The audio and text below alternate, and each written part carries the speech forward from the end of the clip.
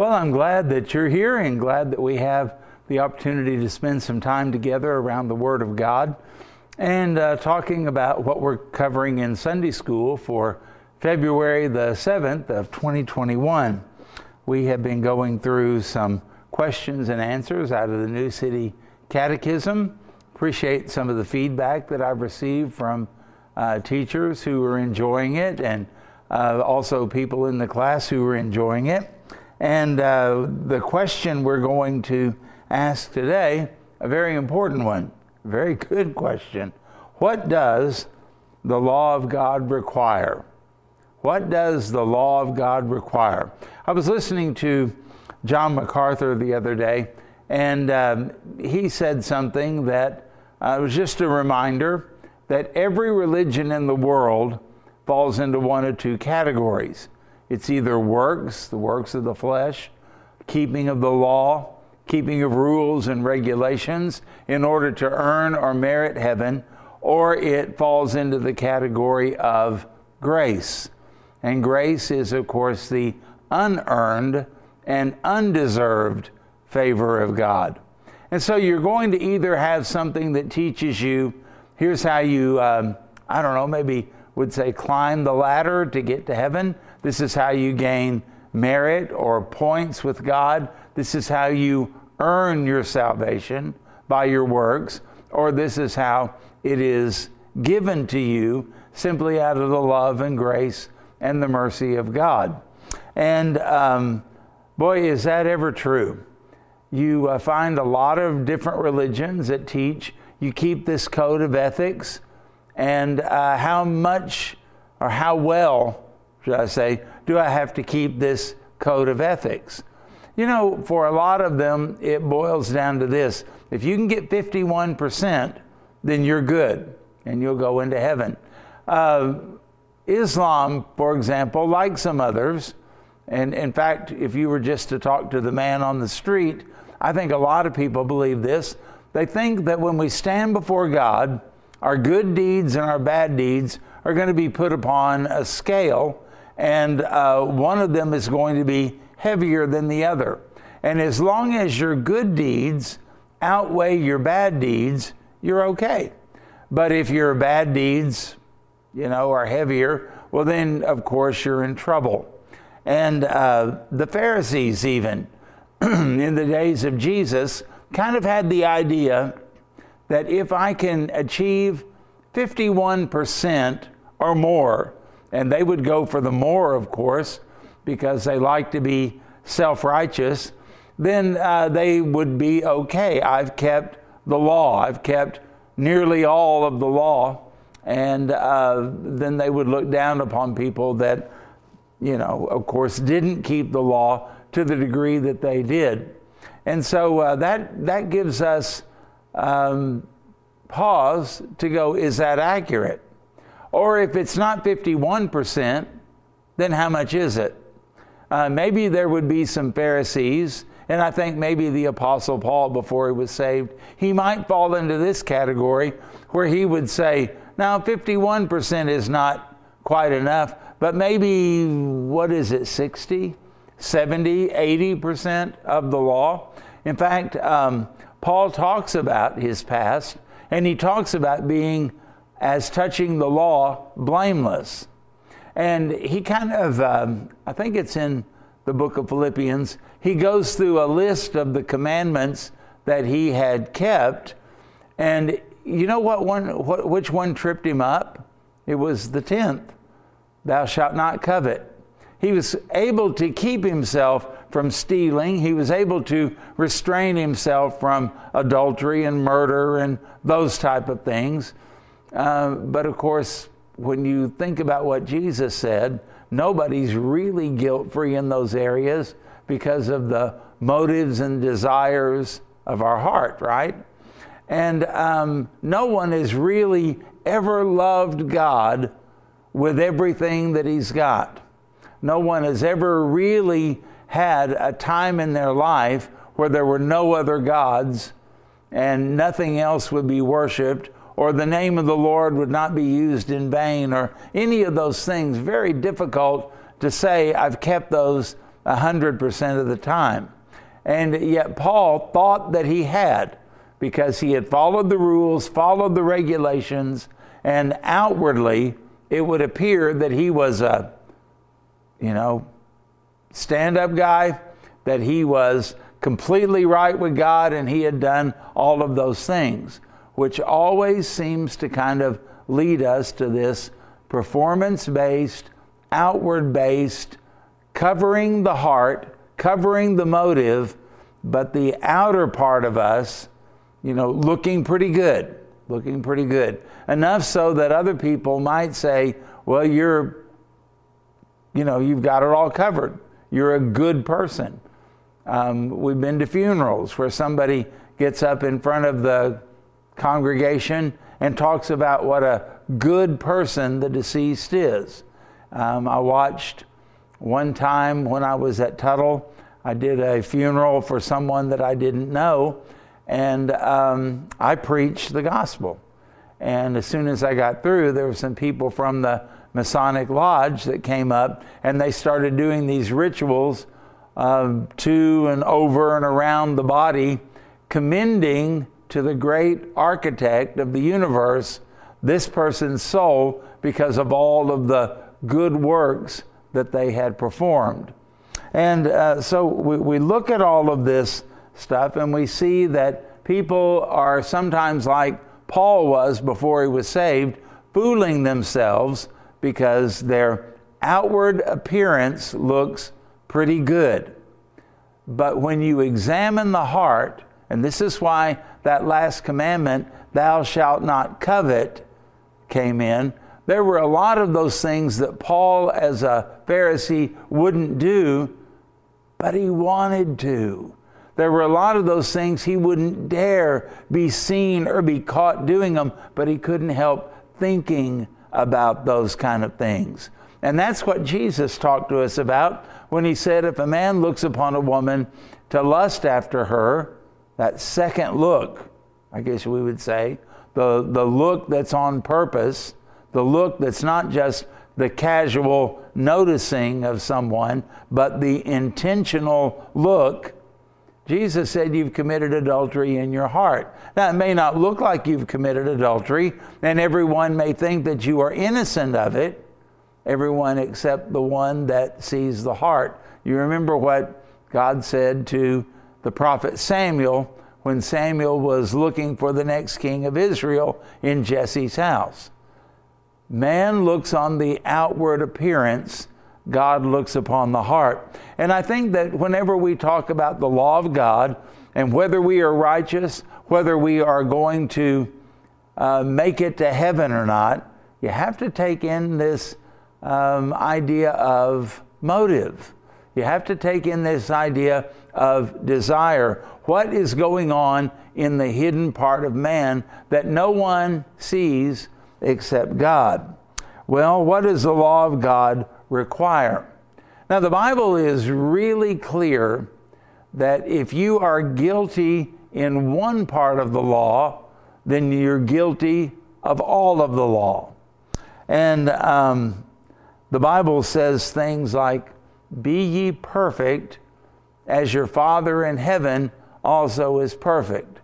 Well, there's not a one of us that would ever claim to be perfect. In fact, we find great comfort in kind of backing off and saying and hiding behind the statement, well, nobody's perfect. Nobody's perfect. And we all make mistakes, and that is true. But we're not talking about just simply making a mistake here. We're not simply talking about, my pencil needs an eraser just like yours. We're talking about sin. We're talking about intentionally violating the law of God to do what we want to do, regardless of what God thinks. We're like Adam and we're like Eve, who knew exactly what they were doing, and they knew exactly what the command was concerning the fruit that the serpent offered. They knew exactly what they were doing and walked into it with their eyes wide open. At least Adam did. At least Adam did. Eve may have been deceived, but even on that, she knew what the command was, right? And Adam definitely knew, and he made a choice to go along with it, probably because Eve had, and he didn't want to lose Eve, and he loved Eve more than he loved God. So when we think about these intentional things that we do to violate the law of God, well, what does the law of God require? 51%? Most of the time? 80% of the time? Are there certain laws that maybe if we don't break them, we're okay, and certain laws that if we do break them, well, nobody's perfect. It's not that big a deal. What does it require? Well, here's the answer according to the New City Catechism. Personal, perfect, and perpetual obedience, that we love God with all our heart, soul, mind, and strength. You ever done that? And love our neighbor as ourselves. You ever done that? Have you done it perpetually? What God forbids should never be done, and what God commands should always be done. Now that summary statement there, what God forbids should never be done, not just most of the time, not just the majority of times, never be done, and that which God commands should, notice that word, always be done. In the Gospel of Matthew, chapter 22, verse 37 through 40, Jesus said to him, "You shall love the Lord your God with all your heart, with all your soul," I'm emphasizing that on purpose, "and with all your mind. This is the first and the great commandment. And the second is like it. You shall love your neighbor as yourself. On these two commandments hang all the law and the prophets." Hang all the law and the prophets. What did he mean by that? He meant that if you took the summation of everything in the Ten Commandments and everything that the prophets taught, it basically would boil down to this: you love God with everything you've got, and you love your neighbor in the same way that you love yourself. And that's really what everything is. In fact, if you look at the Ten Commandments, what is it? The first four of them relate to God, and the rest of them relate to man. In other words, loving God and loving your neighbor. That's the basis of what the law of God teaches. And the law of God does not teach just do that whenever you feel like it, or do it when it's convenient, or here's the worst part of it, do it when they deserve it. You know, it's amazing how we always seem to want grace and mercy when it comes to us and our failures and our law breaking and our mistakes and our sin. But when it comes to other people's, we want justice, don't we? We want them to pay. We want them to know what they've done. We want them to feel what they have done to us. Can you imagine how many times you have hurt the heart of God by a thought, by a motive, by a desire, by something that has never been seen or known by anyone else, except it is like an arrow going into the very heart of God, because He created you, and I'm assuming I'm speaking to Christians.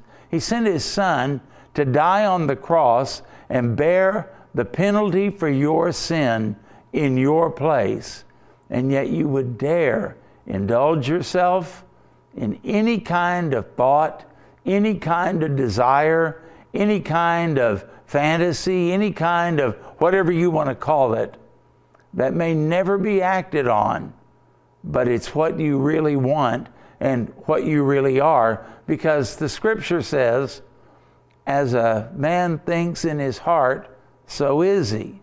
And so many times we find ourselves, even as children of God, being those stubborn and rebellious children of God, and not the obedient and submissive children of God. And then we want to pass it off because, well, I've never really done it.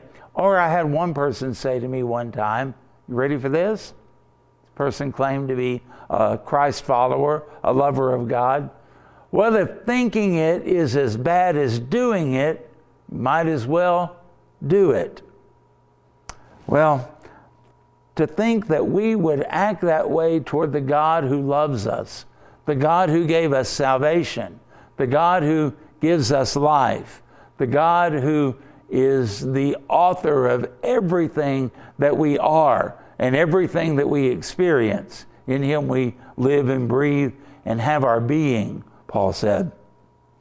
To think that we would act that way toward Him tells us a lot about ourselves, and this is why we need grace. All have sinned and fallen short of the glory of God. And let's just be honest, we don't fall a little bit short of the glory of God. We fall way short of the glory of God. So let's talk about this, because the law of God is what brings us to the point of seeing ourselves as sinners in need of a Savior, as people who need grace, not just a boost, not just a little help to kind of get past the finish line. We realize that being dead in trespasses and sins is really a big, big deal. And the idea of total depravity is probably better stated, total inability to please God, to obey God, or to atone for our own sins. Think about this. Number one, this is something that is individual and personal. Why would I take that and make that the first point? Because Jesus uses the words you shall, not they shall, not somebody shall, but you shall. And it's far too easy to point out all of the problems, even sometimes in a marriage. It's never our fault, really. It's her fault. It's his fault. If they would just act right, if they would just do right, then obviously we're such good people, we would do it as well. If everybody else in society would just act right, if they would just think right, if they would just do right, then so would we. So would we. It's everybody else's fault, except Jesus is not going to let us get away with that. This is in spite of society, in spite of what others do, even in your own household, even in the church.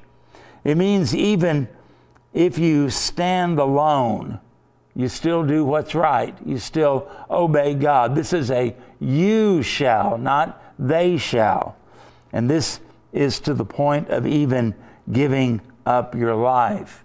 Think about all the people that have died for causes. Think about all the people that have been martyred for different situations. People that have been assassinated. Maybe they were a king. Maybe they were a prime minister, president, leader of a movement.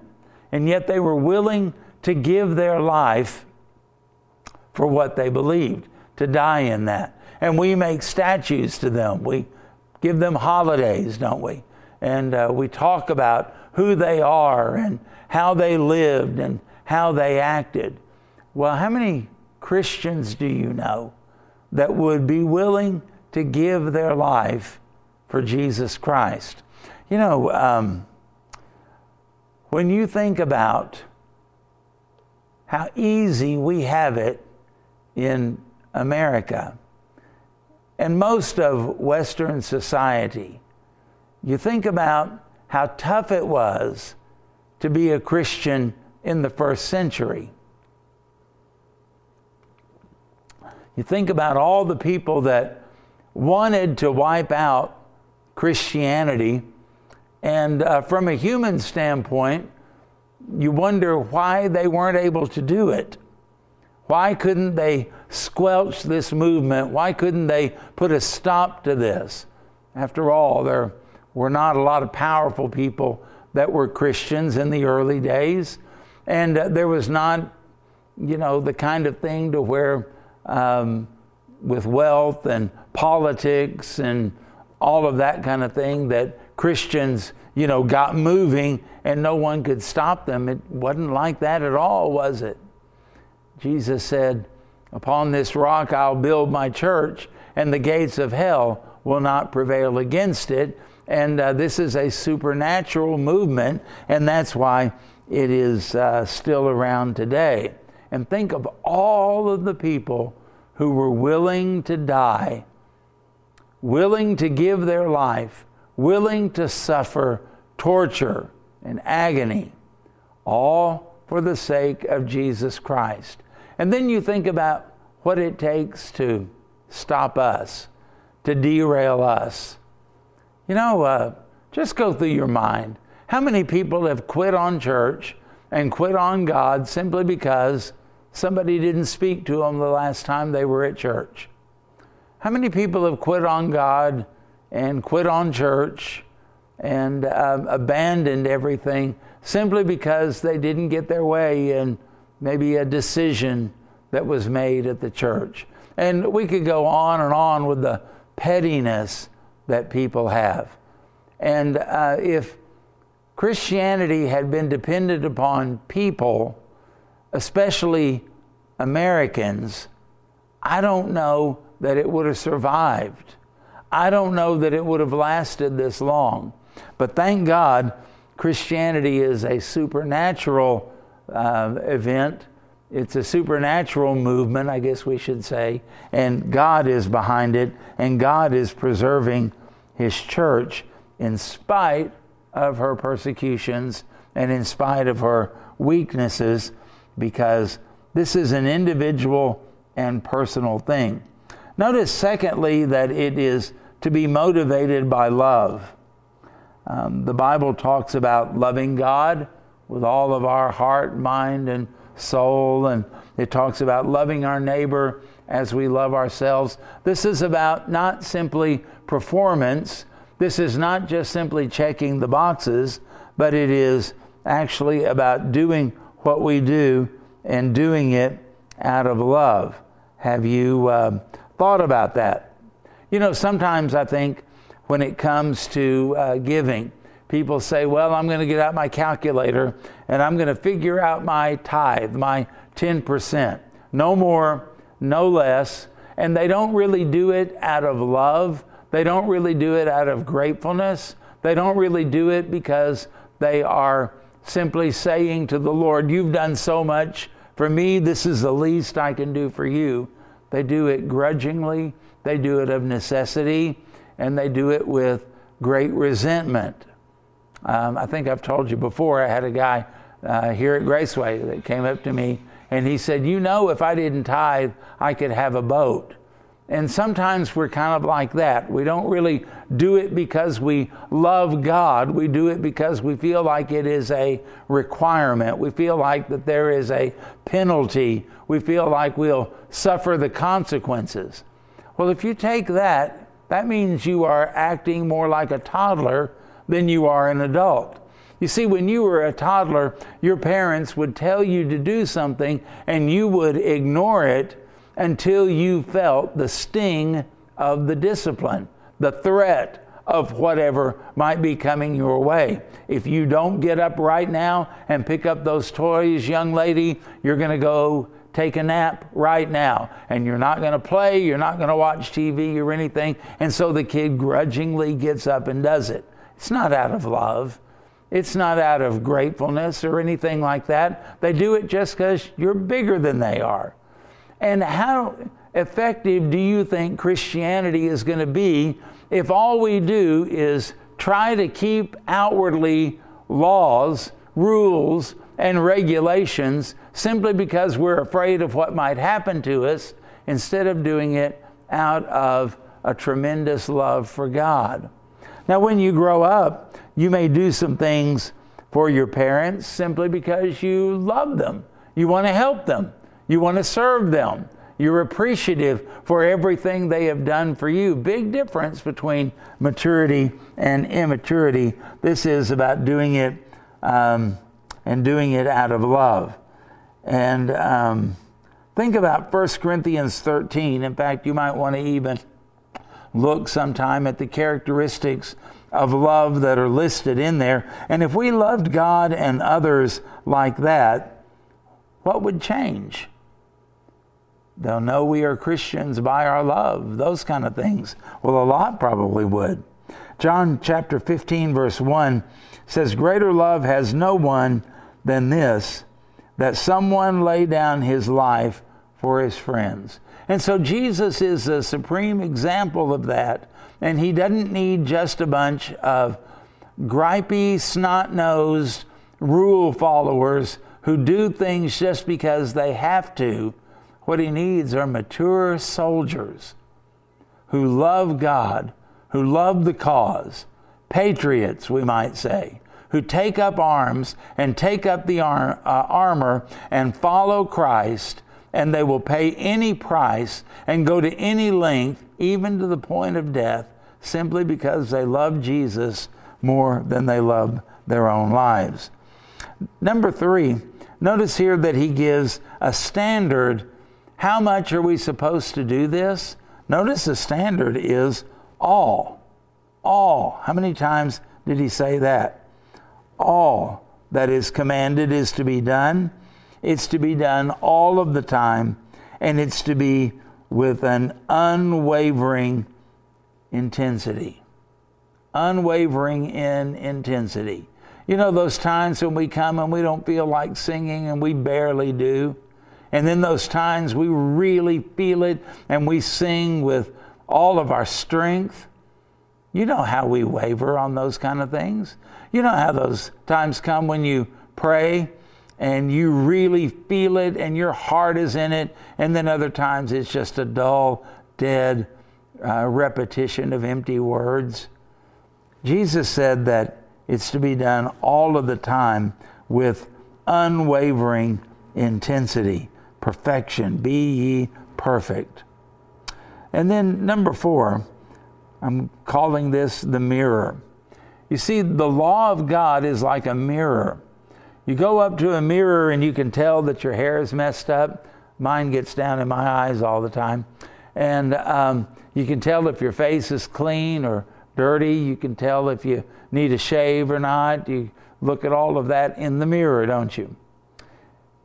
Ladies, you may check your makeup, those kind of things. But you would never use the mirror to fix your makeup. You would never use the mirror to wash your face or to comb your hair, because it's incapable of doing anything to fix the problem. It reveals a problem, but it cannot fix the problem. Now, it can be a tool in fixing it. I mean, if you take your comb and comb your hair, you use the mirror, but the mirror didn't fix your hair. The comb did, didn't it? And so the law of God is more like a mirror than it is anything else. None of us can keep the law of God. We've already broken it. We've already sinned and fallen short of the glory of God, and we don't live up to the standard there. And so Jesus made this statement, on these 2 commandments hang all the law and the prophets. So how am I doing in obeying the 10 commandments? How am I doing in obeying what the various prophets had to say about the way God's people are supposed to live? Well, think about this. The law can reveal sin, but it cannot atone. It can't make things right. The law of love keeps you from mistreating your neighbor, for example. You know, that's a New Testament concept. Romans chapter 13, verse 8. Owe no one anything except to love one another. For he who loves another has fulfilled the law. Oh, well, I've had affection toward other people. I've been kind toward other people. Well, let's go on and see what Paul meant. Verse 9. For the commandments You shall not commit adultery. You shall not murder. You shall not steal. You shall not bear false witness. You shall not covet. And if there is any other commandment, are all summed up in this saying, namely, you shall love your neighbor as you love yourself. And so, think about it. What Paul is saying, what Jesus is saying, and what the law demands is this. God who created us, God who made us, God who sustains us, should be loved, should be obeyed, both positive and negative, all the time and from the heart. In other words, our love for God and others is to be real, felt, heartfelt, we might say, and reasonable. Paul tells us we ought to think about these kind of things because every problem in society we can mark down as solved if we would only love God with everything we've got. We wouldn't disobey Him. We wouldn't hurt other people.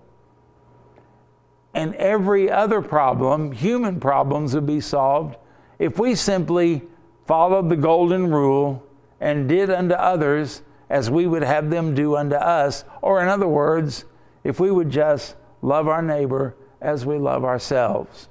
It's amazing how we can see the sin in other people's lives and we can't see it when we do the exact same thing. So, what does the law require? Perfection, absolute obedience, 100% of the law, 100% of the time. And God is even so kind to boil it down to just two things. Love God with all you've got and love your neighbor as yourself. Now, how are you doing on that? And that brings us to the point of seeing how far we fall short of the glory of God, which takes us to Jesus, who fulfilled all of the law all of the time, died on the cross as the innocent one in the place of guilty ones like me and like you, so that we could receive the free gift of eternal life, not by the keeping of the law, but by the grace of God. Hallelujah. What a Savior. Think on these things. There's some questions underneath there that you can answer, and get ready for a great time together of discussion as we think about what does God require, what does the law require of us, and what has God done about that for us and in our place. Thank you for your time, and I pray that the Lord blesses you and that this lesson enriches your life for the glory of God.